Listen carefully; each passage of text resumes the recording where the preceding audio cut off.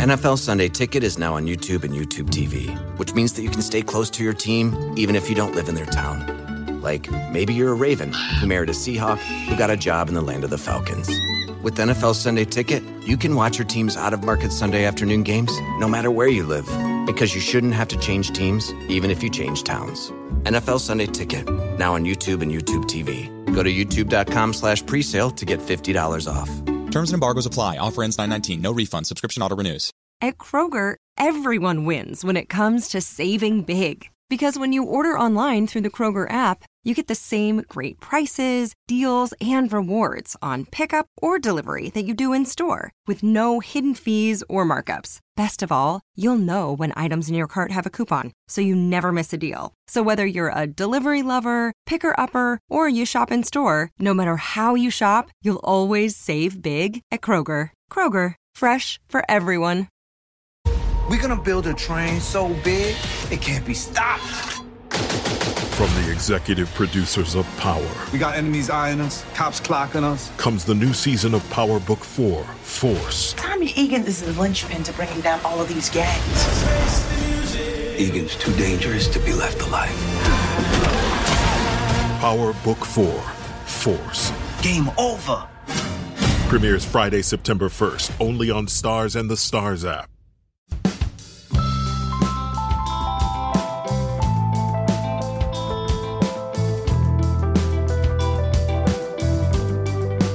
Welcome to Red Inker. My name is Jared Kimber, and a few years ago I received an email from a Test cricketer. Now, I've received correspondence from cricketers before, sometimes verbally across a bar, usually in social media, just moments after my piece has gone public on them. But this was something different. This was a player going out of his way to find my email and then asking for advice, and that player was... My name is Shan Masood, and I'm a cricketer who plays for Pakistan. This is such a fascinating interview with a player who completely changed who he is as a cricketer. He's still only played 20 tests and recently missed out on Pakistan's World Cup campaign, but he's had to deal with the full career's worth of work already.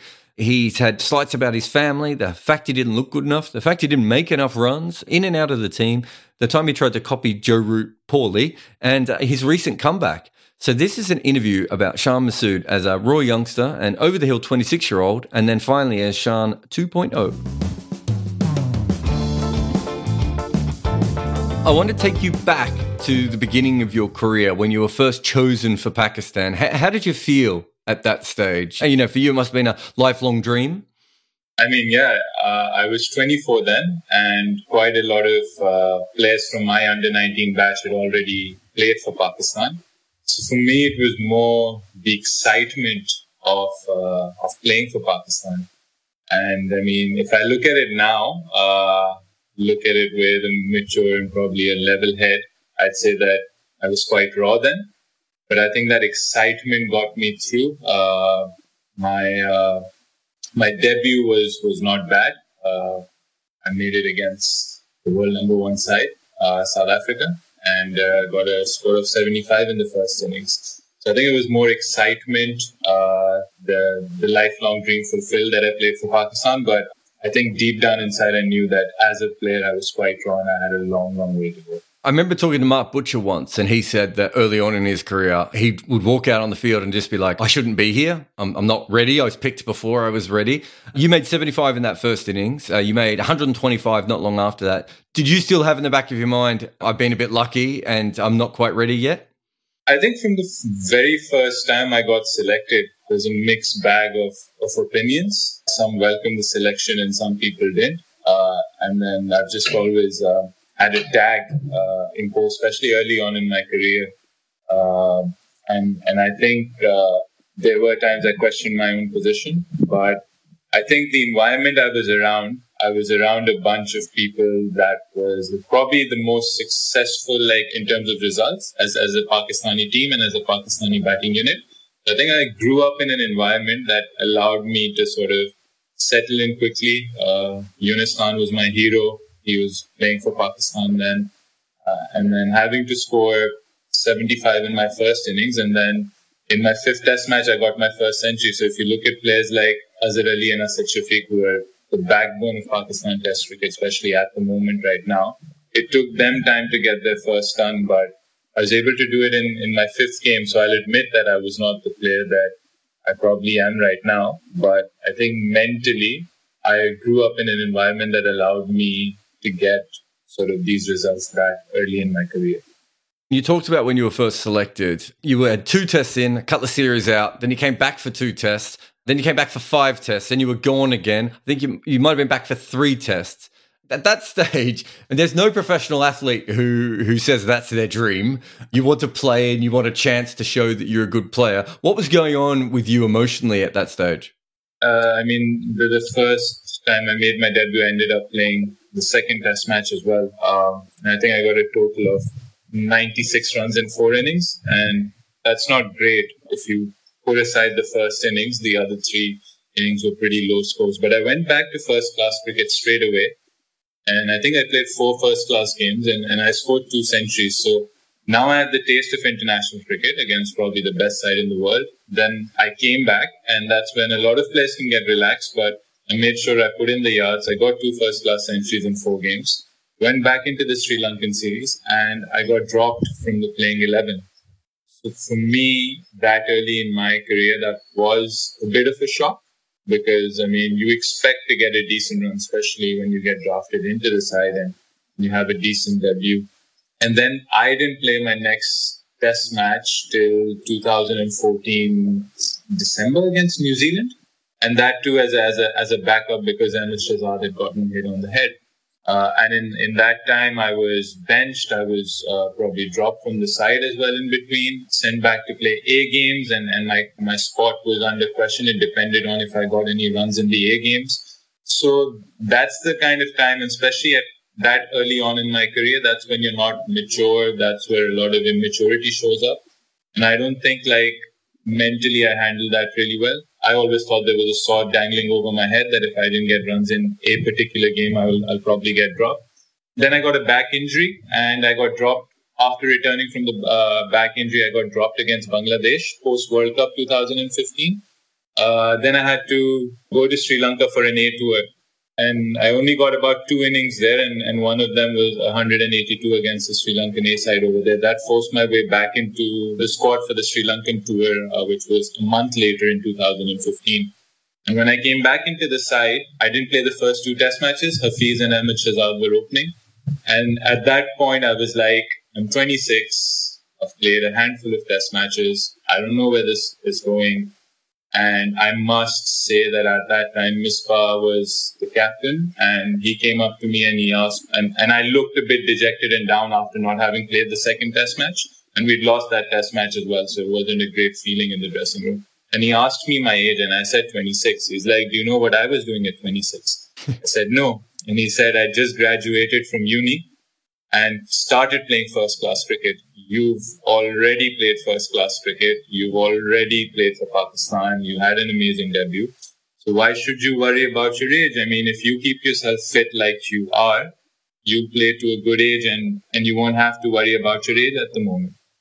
And how things work, how the universe works in random ways. Hafiz got called for his bowling action. I had to step in the Pali Kelly test match. When the first innings went by, I only got 13. And again, I went sulking again, thinking this is probably my only chance. And after that, I'm not going to get another chance. And again, Misbah and Yunus Khan came up to me and I probably hit 2 boundaries in that 13. And they said, the way you hit those 2 boundaries, that was very encouraging to see in test match cricket. If you can hit the new ball straight down the ground, that's a very good sign for an opener.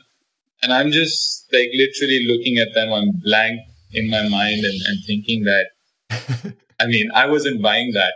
When the next innings came requiring 382, luckily we got Sri Lanka out at a time where instead of having a 10-minute break, we had the whole lunch break to ourselves. And I was just sitting by myself and Sarfaraz comes in and says that, imagine we play for the same cricket club back in Karachi.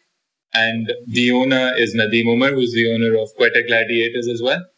So Sarfaraz comes up to me and says, imagine Shan Masood scores his first test 100 and goes back to Karachi and Nadeem Umar announces him a cash reward and a medal for scoring his first ton for Pakistan.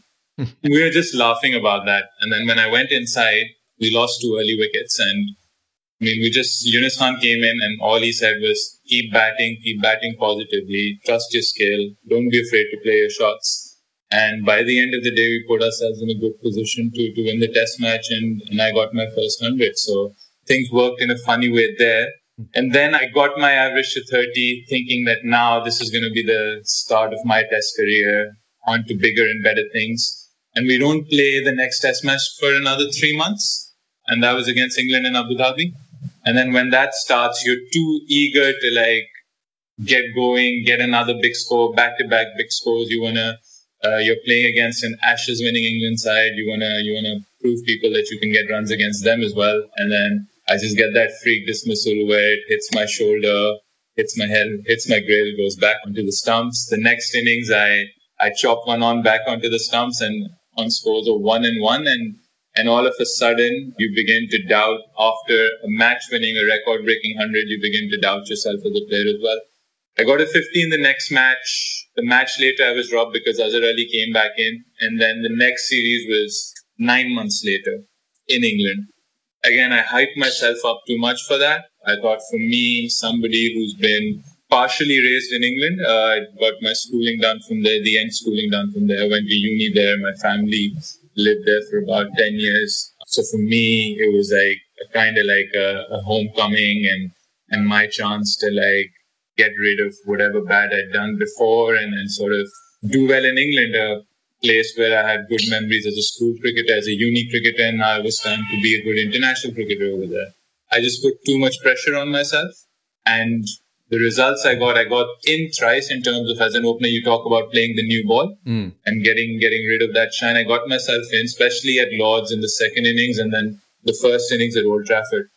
But again, I thought that there were a lot of limitations as a player, having watched the 2 best batsmen on that tour, probably from the England side, were Cook and Root, and having seen their game and then realistically looking at my game, I just thought that as an international cricketer, I had a lot of flaws, and it was probably for the best. I mean, I didn't think so at that time, but I was dropped, and it just made me, I stayed back in England and made me reflect long and hard on my game and my flaws and what I had to do if I had to turn things around and continue playing cricket. It's interesting because when you came over to England, I'd seen the innings in Pally. I'm not sure if I saw the innings against South Africa, but I certainly saw the one in Pally, and you were in my notebook at that point. And then I saw a little bit against England in the UAE, but you came over to England and I knew you were going to be opening the batting. So I talked to some people who had played against you in uni cricket and, knew your game fairly well. And they kept saying, look, he's a good first-class cricketer, but no one seemed to think you're a test cricketer. And then there was the other thing, which I think is worth talking about, is you do come from a very prominent family. You obviously speak English very well, probably better than I do. And there is a throwback to Pakistani cricketers getting picked because they went to good schools in England and getting picked because their family are influential. On top of the fact that you were struggling for this rhythm, you were in and out the team. If someone got injured, you came in. You said you were too eager. So you had all those normal cricket problems. And then on top of that, I'm going to say a joke, something that felt like a joke to you, but the sort of running line was you were only in the side because of your family and your family's connections.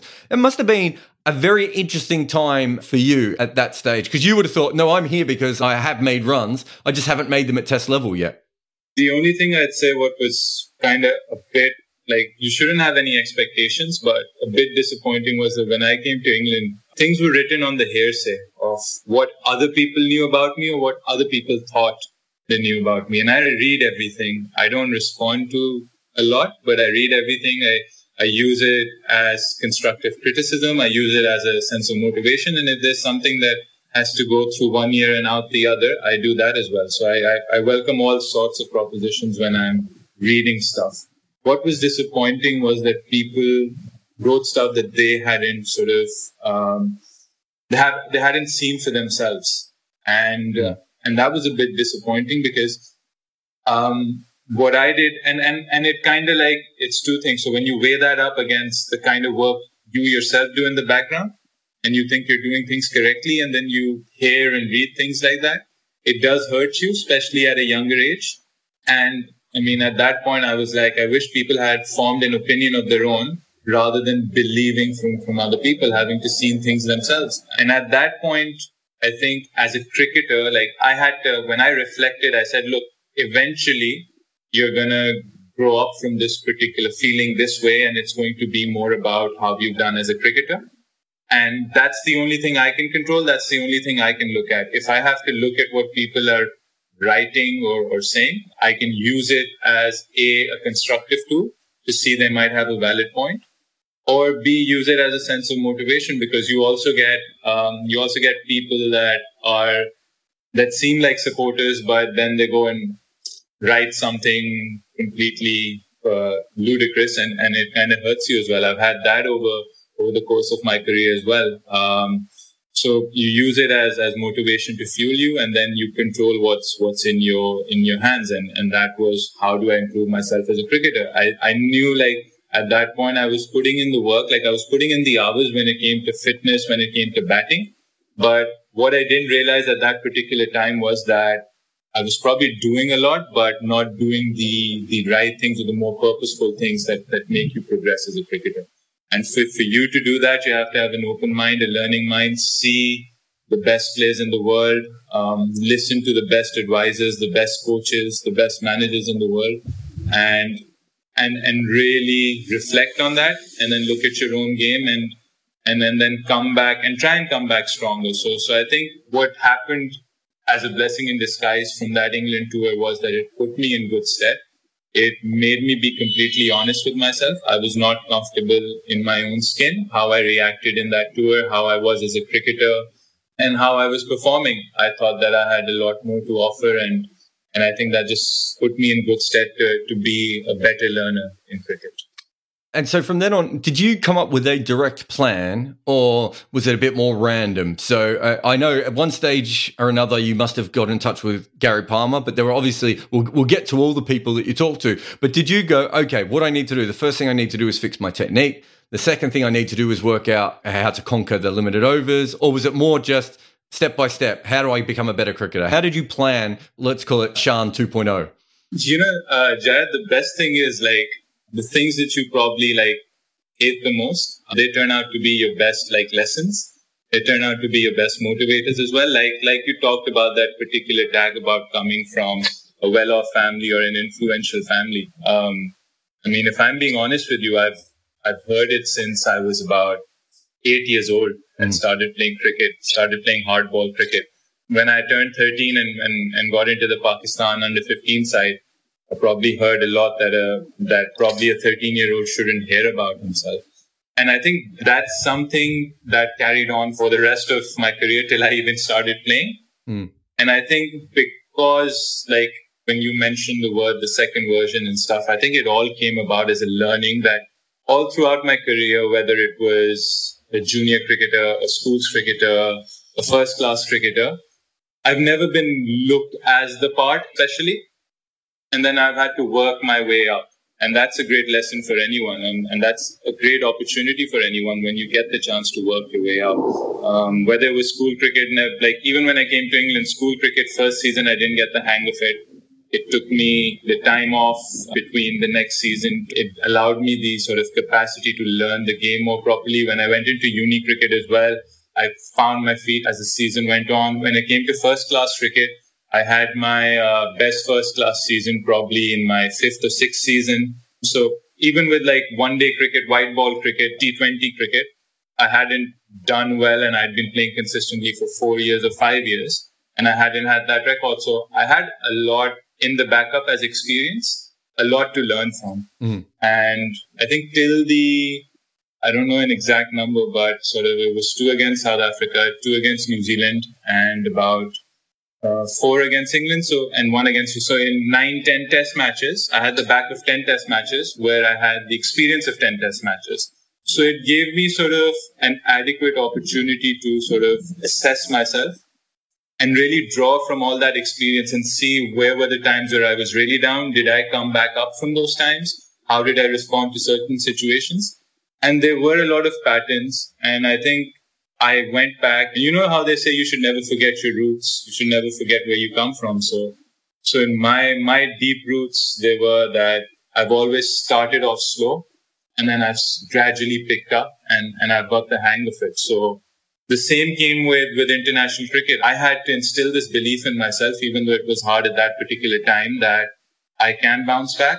I have the ability to bounce back. And that's one of probably my biggest traits, that I don't give up. And I'm always looking to come up with solutions and bouncing back.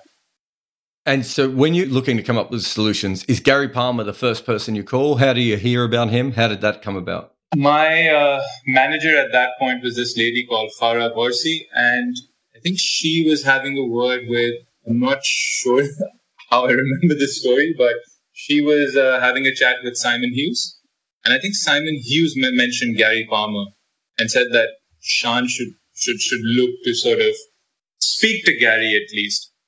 So I called my family up. They were back in Pakistan. They were expecting me back in Pakistan. I called them up and I said, look, I'm going to take some time off. I'm going to stay back and I'll let you know how long I want to stay here. And then I talked to Gary and he'd mentioned seeing both the test matches. And he mentioned that this is what I feel you're doing and I feel that we can work on your technique and we can get something started. I feel you have something that we can work on.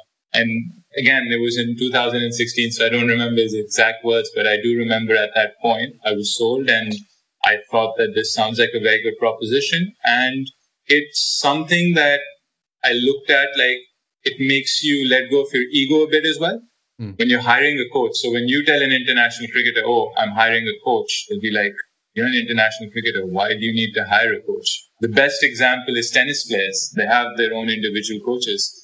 And I think I didn't waste any time. I called home and I said, look, this is what I want to do. This is an investment. I've never really invested in myself. I've always gone with the flow, gone with whatever's happening. I want to take this opportunity and invest in this and also invest in sort of working on myself mentally as well. So I think I spent about a month in England and initially we had 3 sessions a week with Gary. And it's not short at all. It's 3.5, 4 hours of just intense hitting. And he's very particular. He's very set in his ways and he just wants perfection. So even though I want perfection, but when someone else is expecting perfection of me, I kind of hate it. So that's double standards. But yeah, I mean, it was something new and I'd invested in something and I'd given myself into something, which was, I think, the first right step in improving myself as a player. It's funny you talk about the international coach because he was Alistair Cook's coach. And it's not just Gary Palmer. There's been lots of guys out there. Stephen Jones does it. Trent Woodhill does it. Ireland's coach, who I've forgotten, the South African coach of Ireland.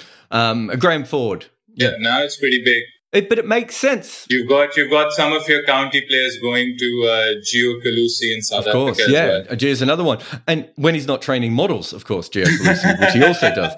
But essentially, it makes sense on a skill level, and you see it in basketball. So basketball's another sport where it's a team sport, but there's a lot of individual skills within it that you need. And so you see a basketballer will go off and they'll work with a shooting coach or they'll work with a handling coach or whatever it is, and then they come back to the team environment. It seems that cricket hasn't quite accepted that in the same way just yet. Cricket's always been very traditional, and it's always been hard to get rid of those or transfer those traditional aspects into what the modern day game is doing or what the modern day athlete is doing.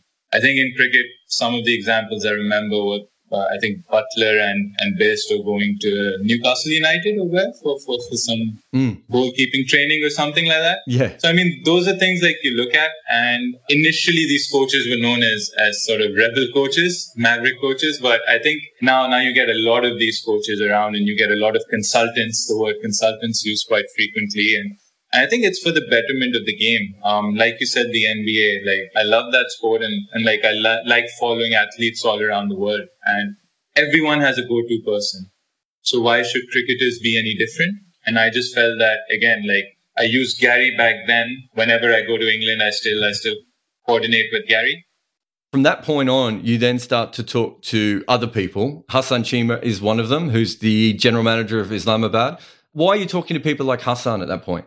One of my favorite movies would always be Moneyball. It's just fascinating seeing sports being mixed up with numbers. And I think this year having Nathan Lehman in our setup was quite, Oh, of course, yeah.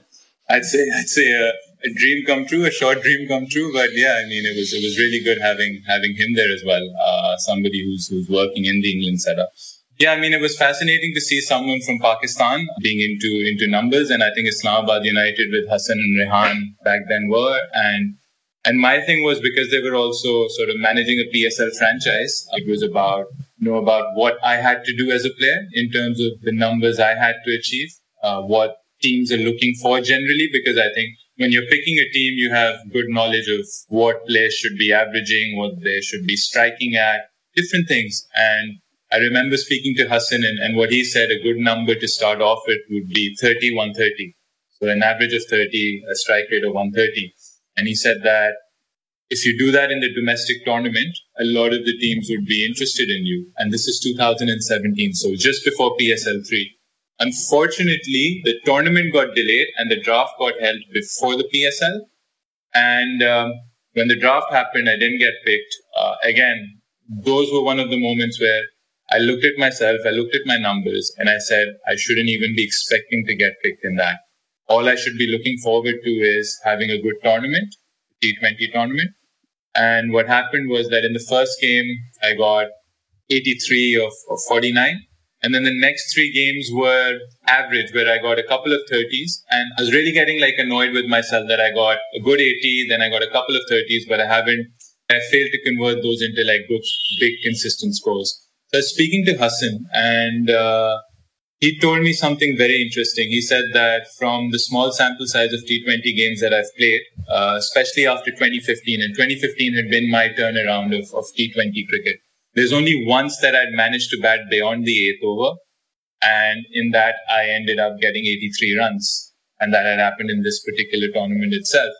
So he said, your power play numbers are exceptional. You mostly get out to left-arm spinners. He said, my point of advice would be that once you get done with power play and you're striking on average like you do, on average if you're playing 18 balls, you're scoring 26 runs. Next 4 overs, if you're facing half the balls, which is 12 balls, you make sure that you take singles and look for a calculated boundary rather than risking something. And I said, fine, I'll try that. And in the next game, literally I got 26 in the power play. I was at 39 after 10 overs. And when the next 10 overs finished, I came not out at 103 of 66. So, I mean, it's intriguing. I'm the sort of person that welcomes anything from anyone. They don't have to be cricketers. And I think if I'm speaking of Hassan, a lot of people would still look at it as, oh, he's not a cricketer. How much would he know? But I think the game, life has evolved in such a way that you should listen to everyone. I think he has Rehan at the franchise. When I joined Multan Sultans, we had Haider Azhar over there as well.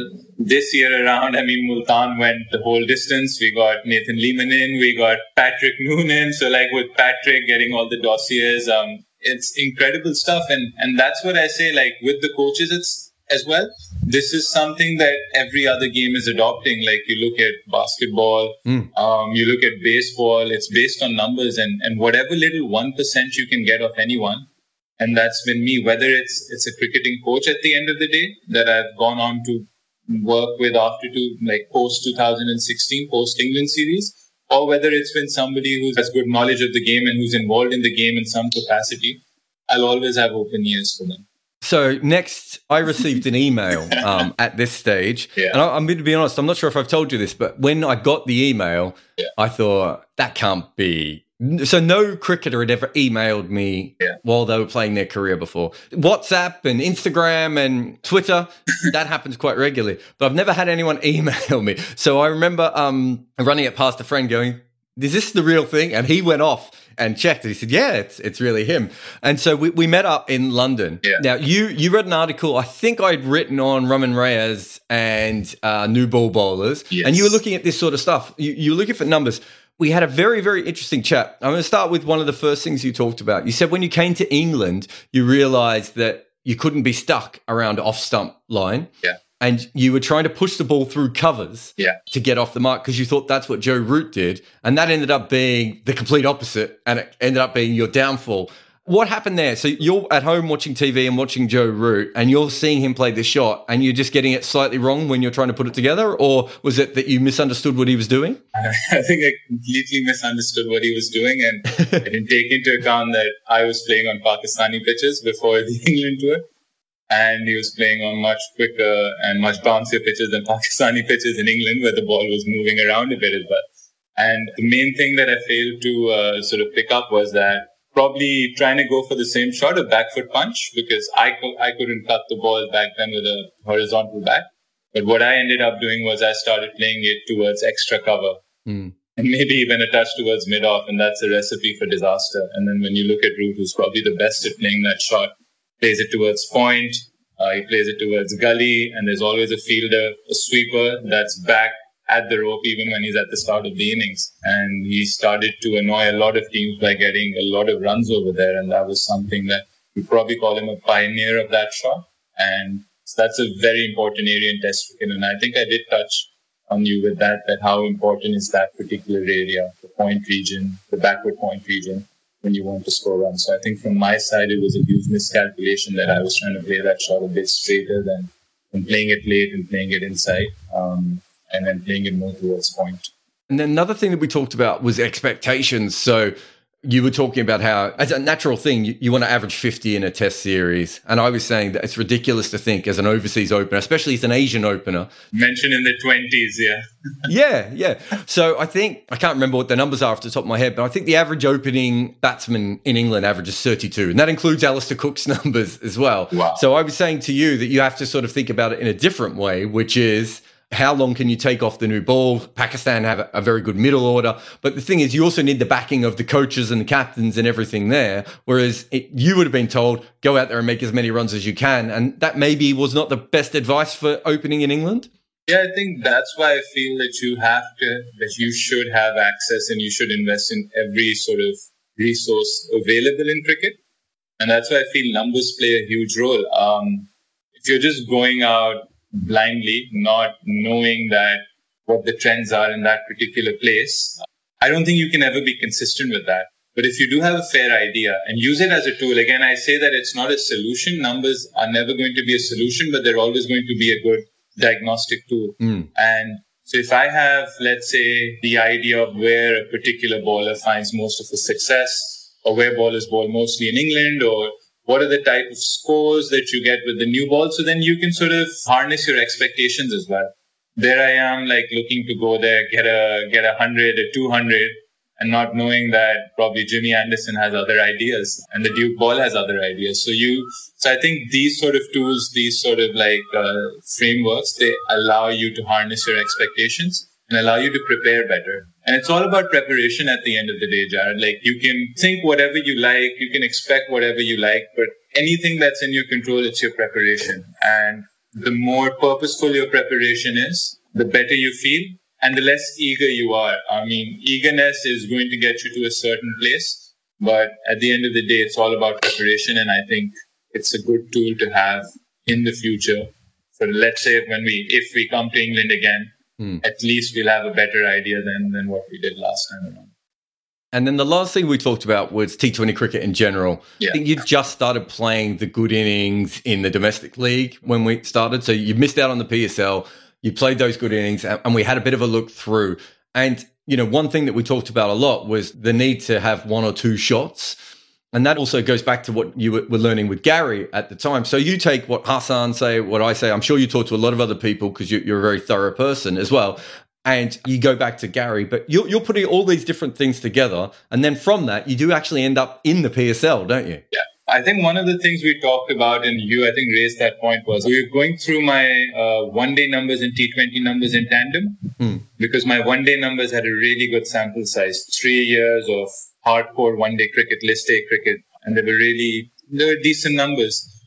And one thing I said was that I do not hit many sixes, but if you look at the 4 counts, I have a lot of 4s, which in international cricket or let's say the PSL might not be a big factor because you might have better fielding sides and people might stop those boundaries. But you did raise a point back then. I mean, it's different for Rohit Sharma now, but you mentioned Rohit Sharma in that bracket. You mentioned Steve Smith in that bracket. And you said they get a lot of boundaries and they don't hit many sixes. So that was one thing that I looked at when I went back. It was looking at my strengths. So if my strengths were hitting 4s, I would mostly concentrate on that, but also then look at the viable options I had to hit 6s, but then I would really work hard at hitting at those particular places. And I think if I look at the PSL this year as well, I only had 2 sixes.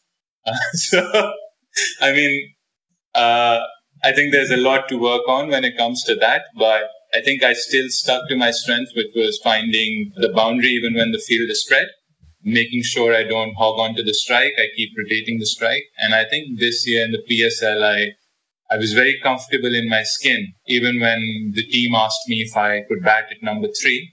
So we could shift Moin Ali as an opener or Zishan Ashraf as an opener along with Vince. I had no hesitation because I was really comfortable with my game and I knew that at any point I could do something. And the most fascinating thing was, and I had no idea of it till Patrick pointed it out once the tournament had finished, for a very long time I had the highest strike rate in the death overs. And towards the end of it, it was only bettered by Alex Hales and Ben Dunk. My death over strike rate was 230. Wow. And for a guy who didn't hit a single 6. So, I mean, I'm just saying that cricket works in such a funny way that when you become more comfortable in your skin, when you stick to your strengths, and when you acknowledge that whatever the situation comes, like you just devote yourself to give it your best shot. I think when you have an open mind, a lot of things open up. Well, one of the interesting things, and I don't think I took the actual numbers down, but when I was looking up your record before this interview, your PSL numbers are now better than your normal T20 numbers, which once that happens, that means that there's been a fundamental shift. And we know there has been. But even with that, and there was that running meme for a while where I think you have the second highest or the highest average in list A cricket, and people comparing you to Virat Kohli, and all those. A lot of stick for that. Exactly. And I helped by sharing that as much as I could. but at that point, there are still a lot of Pakistani fans who probably are still thinking you're done in Test cricket. You had your chance. You had multiple chances. Yeah. It didn't work out for you, right? So when you come back, I would assume now that you're in a headspace where you're like, well, I've worked out T20 cricket and I've worked on my game, and so I trust myself. So I would have thought when you came back, the stuff about your family and the stuff about you failing in the first time, because I think you averaged over 12 tests, I think you averaged 20. Yeah, 23.6. So, I mean, at that stage, the fans have probably written you off, but you come back, but you're a different person in your mind at this stage. So I would have thought that all that noise wouldn't bother you as much. So when I came back, I'd gone through a lot. So I had a knee injury. I had structural damage in my knee. And that was after having all those record-breaking one-day seasons, domestic cricket seasons. That happened while doing fielding drills at the PSL, my first sort of stage in the PSL. So that was PSL 3. I'd sat out 8 games in a row before the 9th game. I mean, I was sitting out that particular game as well, and I was doing fielding drills with Johan Botha. I went for a diving catch, landed awkwardly, and ended up tearing a ligament that you normally don't tear because PCL is like your strongest ligament and you don't tear it in isolation. Had to miss the England tour in 2018 because of that. Went to Crystal Palace under the guidance of Dr. Zaf. Had all my treatments, all my rehab done over there. And once you miss cricket because of an injury and you sit out for that whole month and you know that there's a chance that you might never play again, because when I've seen people with knee injuries, like I watch a lot of football, and when somebody has a knee injury, then coming back is always like they're never the same player. When I saw a lot of cricketers with knee injuries, I know them personally. They're never the same players. And I'm the sort of guy that I like to do everything at full throttle. If I want to run, I want to run at the fastest I can. I want to jump, I'll jump the highest I can. So if there's a knee issue which might prevent me from being, as I was always considered, being one of the fittest cricketers in the Pakistan setup, if that was going to hamper that, I would have seriously considered not playing. I wouldn't want to be the guy who would have had his knees taped up or like getting treatments, getting injections, getting your fluids out. So what I did was I made a pact. I asked Dr. Zaf to be honest with me and what would I have to do to make sure that I regain full fitness again. It took me 7 months to do that. And those 7 months taught me a lot. So any other thing like a tag or anything else, that went back in the window. And I think that was the particular time where I met you as well, because that was 2018. And I didn't get picked for the one-day side as well. When we were going to Zimbabwe, I thought with all those record-breaking seasons, I might have a chance at making the ODI squad at least. So I missed the Test series, I missed the ODI series. So even when things were going well, I get an injury, I get omitted from the sides. So again, anything else, I think that made me stronger. And that made me realize that if there are tags, if there are omissions, everything's going to teach you a lesson and help you become a better cricketer.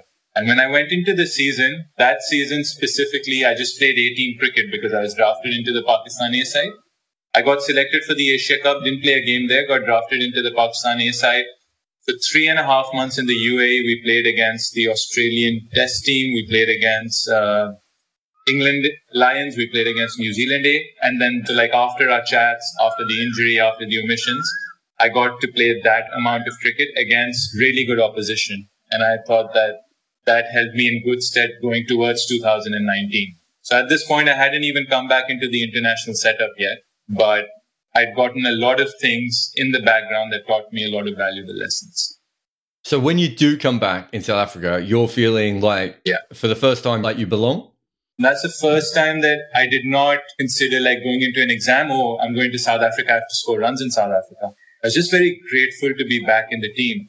I did not even think that, 1 month down the line when they announced the one-day team, will I be in the one-day team? I did not look at that as well. So when we went to South Africa, I just had a clear mind, a mind where I didn't think of anything but the present moment. When we went into the practice game and Mickey told us that it was a battle off between me and Imam for the final spot in the playing 11, I didn't even think about that. I went inside. I think I scored 40 of 36 balls and I hit 9 boundaries in that 40. So I was just in a zone that probably I feel every cricketer is when they're at the top of their game.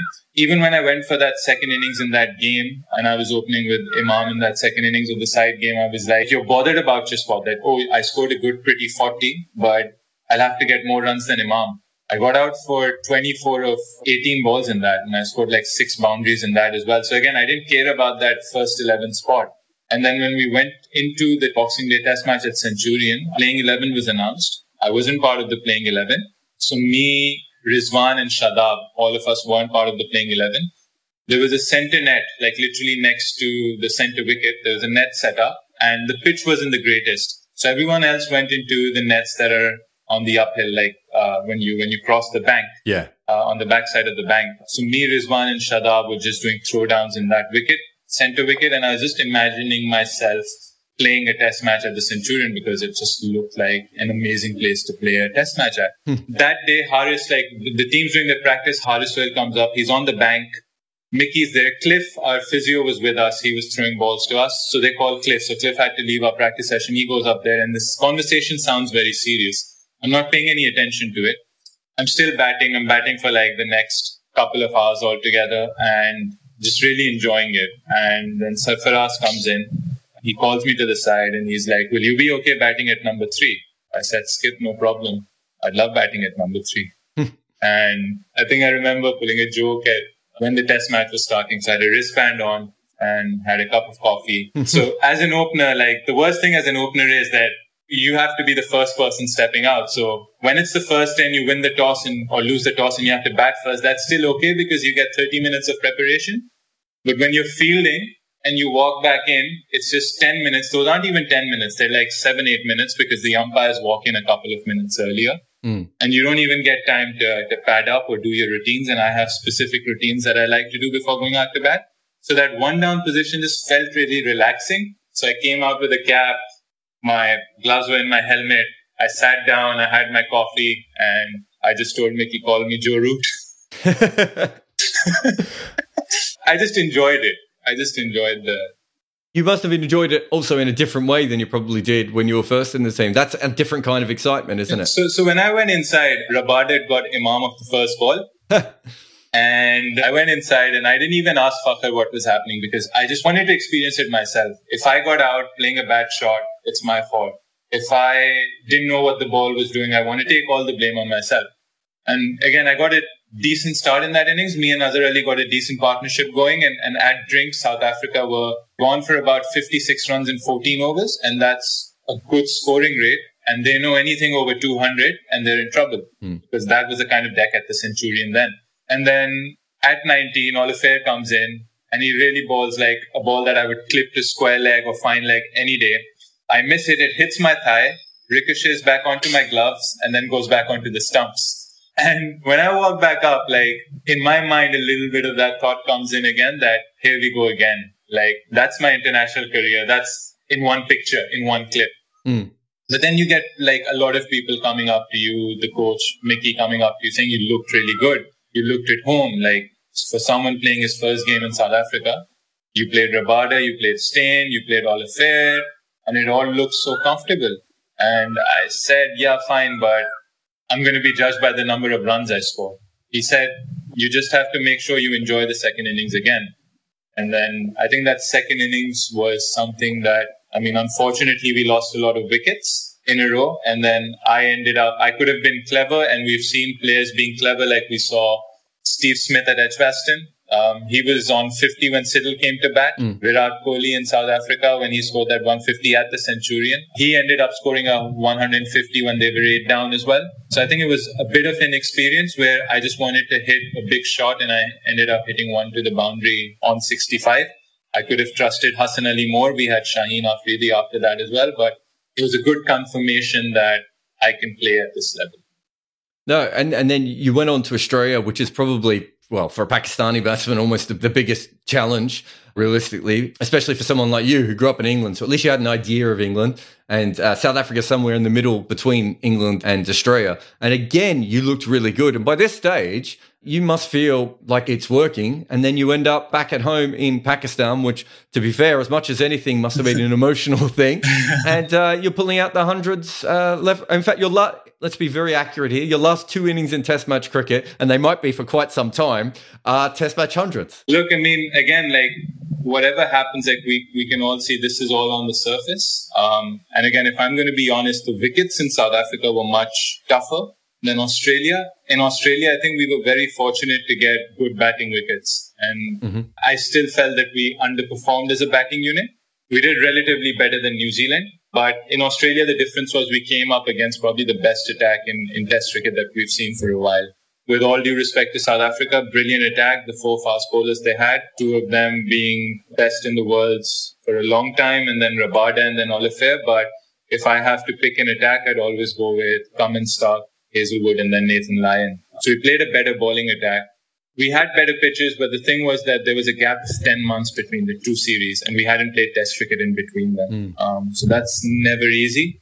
Also, the snub of the World Cup, where the only point where I might feel like having an external, I won't call it a blame, or looking at an external factor would be that having scoring heavily in the one-day setup for 3 years and only getting one opportunity before the World Cup, an Australian series, where I felt I was quite rusty. I got a few starts. I got 3 really good starts. I got a 50, I got a 40 as well. But I was very rusty in that series because I'd sat out the PSL, I'd sat out the South African one-day series. And as a cricketer, I keep pointing at the fact that it's very important to keep playing, whether it's domestic cricket, whether it's club cricket or anything, you have to keep playing. So when that audition, one-day audition finally came up to me, and I felt that I'll be the third opener, I managed to screw it up badly. Abid Ali came in, got 100, and I was left out of the World Cup side. And to me, that was something that I had in my mind. Like when you plan for long-term goals, the World Cup in England, again, holds a special place in my heart.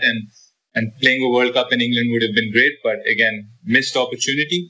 And I think, again, from all the good work I'd done over the previous 3 years and in South Africa, that set me back up a little bit.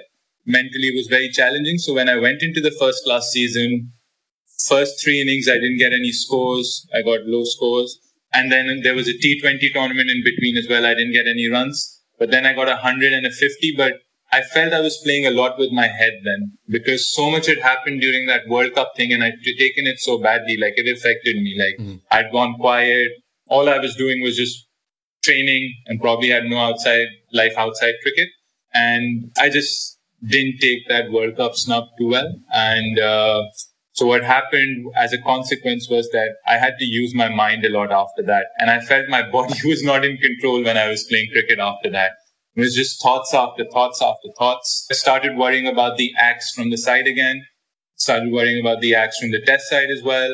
So then when Australia came in, like, I'll admit that it was a decent tour, but I think I was fighting a lot of things. I was very gritty in Australia, but I wasn't pretty. In South Africa, I was in control. I was in command of my game. I played a lot of shots. In Australia, like that first innings at the Gabba, if there's an innings I have to regret, it'd probably be the first innings at the Gabba, because that innings made me realize that I did not back my pull shot over there.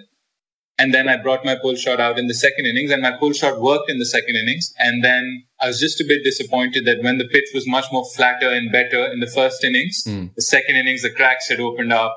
The bounce was much more variable. So I just wish that I'd taken the short ball on more at the Gabba. So overall, that tour in Australia, there was a lot of fight, a lot of grit, but I wasn't at the place I wanted to be. And when we came back to Pakistan, we played the first test against Sri Lanka. And I was in the same position, like mentally. I ended up hitting a full toss straight to mid-off.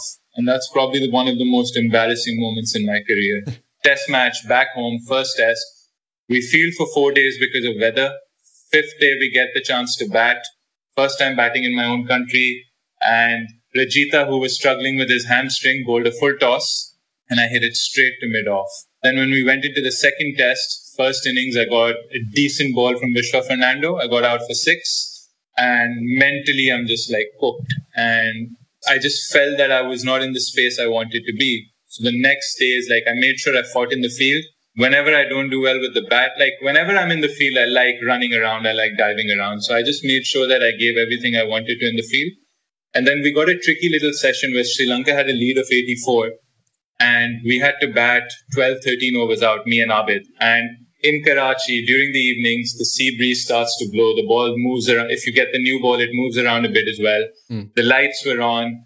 We managed to get 57 runs in those 13 overs. A bit scrappy from my side, but what mattered more was that I got to bat again the next day as well.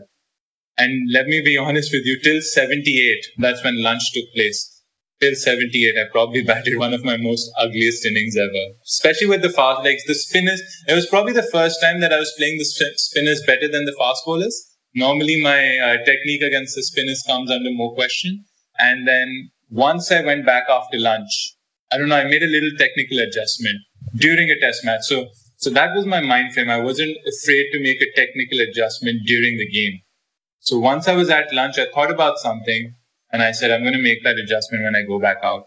So when you came back out, looked a completely different player, ended up with 135, played a horrible shot on the stroke of tee. But I think that set me up. And then the next 10 days, I went to London. I spent those next 10 days in London with my father. Just wanted to take a break from the game and be mentally refreshed for what was to come. And then I made a conscious decision, and I'd give a lot of credit to Misbah and one of our assistant coaches called Shahid Aslam. We had a long chat, and he said that even after the 100, like once you get 100, you might go into that ego frame of mind and say, oh, I've gotten 100, I've got the hang of it, I'll be fine now. But he asked me, do you want to take a game to the next level? And I said that, yes, that's my aim. And even if I score 100, I'll always be disappointed by what I didn't do and what I should be learning at and whatever mistakes I made. So he said, once you're done with this little break, why don't you straight from London come straight to Lahore and stay over there? So I went from London, I went straight to Lahore. I spent a month and a half in Lahore. Misbah was there. He oversaw all the things. I worked technically with Shahid Aslam. For the first time, I noticed there's a really good sort of culture set around. So we had Babar Azam, we had Imam, we had Azhar Ali, so all the locals, Abid Ali, and then we had all the bowlers. So we had bowlers like Shaheen Shah, Naseem Shah, Abbas. So we were training with them every day. We had good spinners. We had Yasir Shah, we had Zafar Gohar. Everyone was coming in. Haris Sohail was there as well. So we set up like a routine, a culture where we would train mornings and evenings. We would practice. We would gym together. And that 1 month and a half really set me up in good stead. And when the Bangladesh test match came, I think that's probably one of the most fluent innings I've ever played. I was on 50 or 54 balls. And then I took my time to get to the 100 because we lost a few wickets. And then again, on the stroke of tea, me being me, I missed a full toss and got bowled. So Rawalpindi does not hold a special place in my heart because I've missed twice on full tosses over there. But it just put me in good stead. And then when the PSL came, I was in sort of control, in command, and in good sort of stead for my own game.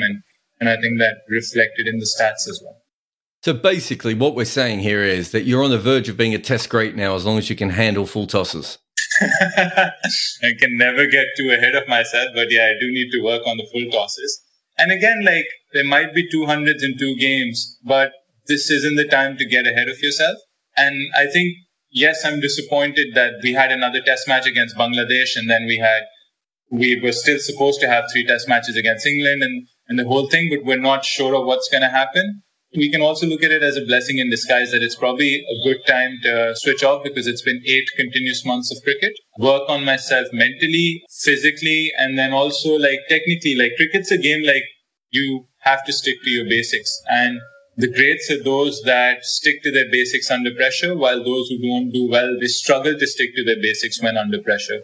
So this is a good time to learn the basics of the game as well, speak to people, read, learn, work on my physical fitness, try to see what I can do to improve myself as a batsman, as a cricketer, even when I'm working in the gym. So gym isn't about like making sure that I have a good cardio fitness or good strength. It's more about what's going to help me get runs. So I think it's come at a good time, but again, I shouldn't get too far ahead of myself. It's good to have 200s out of 2, but great players are those that scored 500-600s in a row, or they score 800s in a season. They score 1,000 runs in a season consistently, not just once.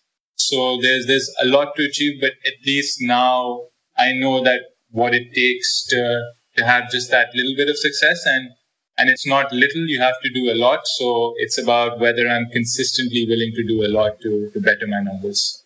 I think, if anything, this conversation has proved that you're willing to do that. So good luck into the future. And so far, it's only 8 tests back. You didn't play in the World Cup, but I certainly enjoyed Shan 2.0. So thank you very much for coming on the podcast. Thank you so much, Dad. Thank you.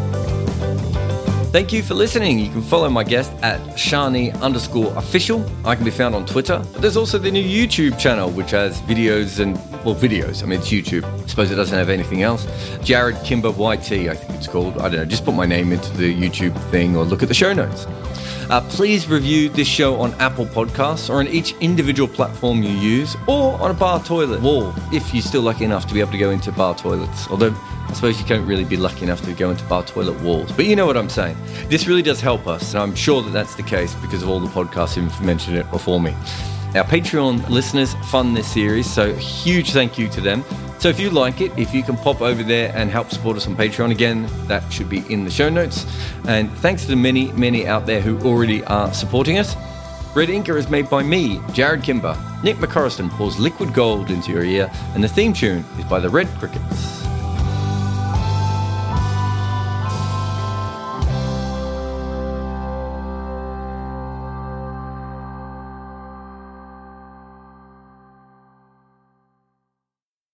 Sports Social Podcast Network.